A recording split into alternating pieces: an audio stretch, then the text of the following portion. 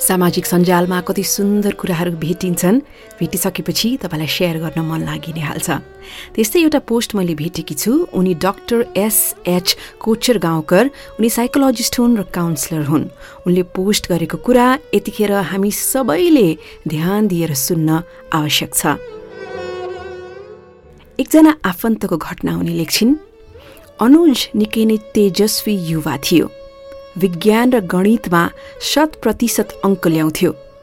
असाध्यै राम्रो पढेको कारण अमेरिकाको एक प्रख्यात विश्वविद्यालयमा छात्रवृत्ति प्राप्त गर्यो। पढाइ पूरा गरेर निकै नै राम्रो आय प्राप्त हुने जागिर खान थाल्यो। उतै बसोबास सुरु गर्यो। आफ्नै रोजाइको एक सुन्दर युवतीसँग विवाह गर्यो। ठूलो घर, 2टा गाडी, छोटकरीमा भन्न पर्दा उसले सफल महसुस गराउने सब थोक थियो। तर श्रीमती र सन्तानलाई गोली हानेपछि उसले आत्महत्या गर्यो। आखिर उसको जीवनमा के कमी भयो त? मैले उसको बारेमा खोज तलास सुरु गरेँ। अनुजका साथीहरू, परिवार, आफन्तजनसँग कुरा गरेँ। कोरोनाको कहरसँग उसको आर्थिक अवस्था पनि निकै नै कम भएको रहेछ। देशमा आर्थिक मन्दी बढेको कारण उसले जागिर गुमाएको रहेछ। एक त लकडाउन, अर्को कामविहीन 2 महिना बढी भइसकेको थियो। घरको ऋण तिर्न पनि गाह्रो हुन थालेको थियो। बचाएको पैसा सकिन थालेको थियो।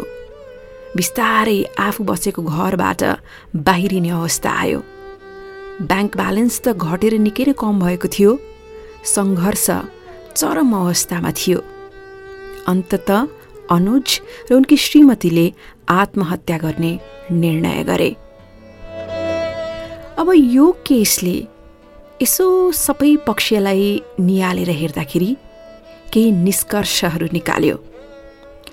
अनुजको दिमागमा सफलता, सक्सेस भन्ने चिज मात्रै प्रोग्राम गरिएको थियो, तर असफलतामा कसरी सम्हालिने त्यो कुरा आमा बुवाद्वारा सिकाइएकै थिएन। यसरी यो केसको निचोड निकाल्दै गर्दा निकै नै सफल व्यक्तिहरूका बानी के हुन् त र असफलतामा कसरी सम्हालिने भन्ने बारेमा मलाई केही लेख्न मन लाग्यो। नम्बर 1, आफ्ना सन्तानहरूलाई सफल हुन सिकाउने बानीहरूमध्ये सबैभन्दा महत्त्वपूर्ण बानी हो असफलतामा सम्हालिने बानी। यदि तपाईँले सबै थोक प्राप्त गर्नुभएको छ भने सब थोक गुमाउन सक्ने सम्भावना पनि छ। के थाहा अर्को महामारी के कसरी आउने हो। त्यसैले आफ्ना सन्तानलाई सफल हुनुपर्छ भन्ने मात्र नसिकाउनुहोस्, बरु असफलतामा कसरी सम्हालिने त्यो पनि सिकाउनुहोस्। विज्ञान, गणित आदि सिकेर परीक्षामा राम्रो अङ्क ल्याउँछन्, तर जीवनका व्यावहारिक ज्ञानहरू हासिल गरे भने हरेक समस्यासँग लड्न सक्ने सिप र शक्तिको विकास हुनेछ। नम्बर 2, पैसाको लागि काम गर्नुपर्छ भन्ने होइन, पैसाले कसरी काम गर्छ त्यो सिकाउनुहोस्। उनीहरूलाई मनबाटै गर्न मन लागेका अथवा रुचि भएका विषयहरू के हुन् त्यो पत्ता लगाउन, त्यसलाई कसरी अघि बढाउने भनेर थाहा पाउन साथ दिनुहोस्। पढाइको डिग्री त हुन्छ, त्यसले आपतकालीन अवस्थामा साथ त देला, तर व्यावहारिक ज्ञान अनि सिप छ भने त्यस्तो साथले चाहिँ जीवनको जस्तो सुकै आरोह अवरोह पार लगाउन मद्दत गर्नेछन्। अनि अन्त्यमा नम्बर 3, सफलता भन्ने चिज डरलाग्दो गुरु हो अनि असफलताले धेरै धेरै सिकाउँछ। अब यो कोरोनाको कहरले मानिसमा मानसिक स्वास्थ्यमा अत्यन्तै प्रभाव पारेको अवस्था छ। हरेक देशमा यो समस्या बढ्दो छ। क्वारेन्टिन, आइसोलेसन, आफ्ना प्रिय व्यक्तिहरूको निधन, काम गुमाउनु परेको, आर्थिक समस्या, पारिवारिक समस्या आदि इत्यादिले गर्दा अब केही दिन अघि मात्रै जुन प्रतिभाशाली कलाकार सुशान्त सिंह राजपूत उनले टेलिभिजनको पर्दाबाट काम सुरु गरे, एकपछि अर्को सफल चलचित्रहरू दिँदै गए, सफलताको चुलीमा पुगेका थिए।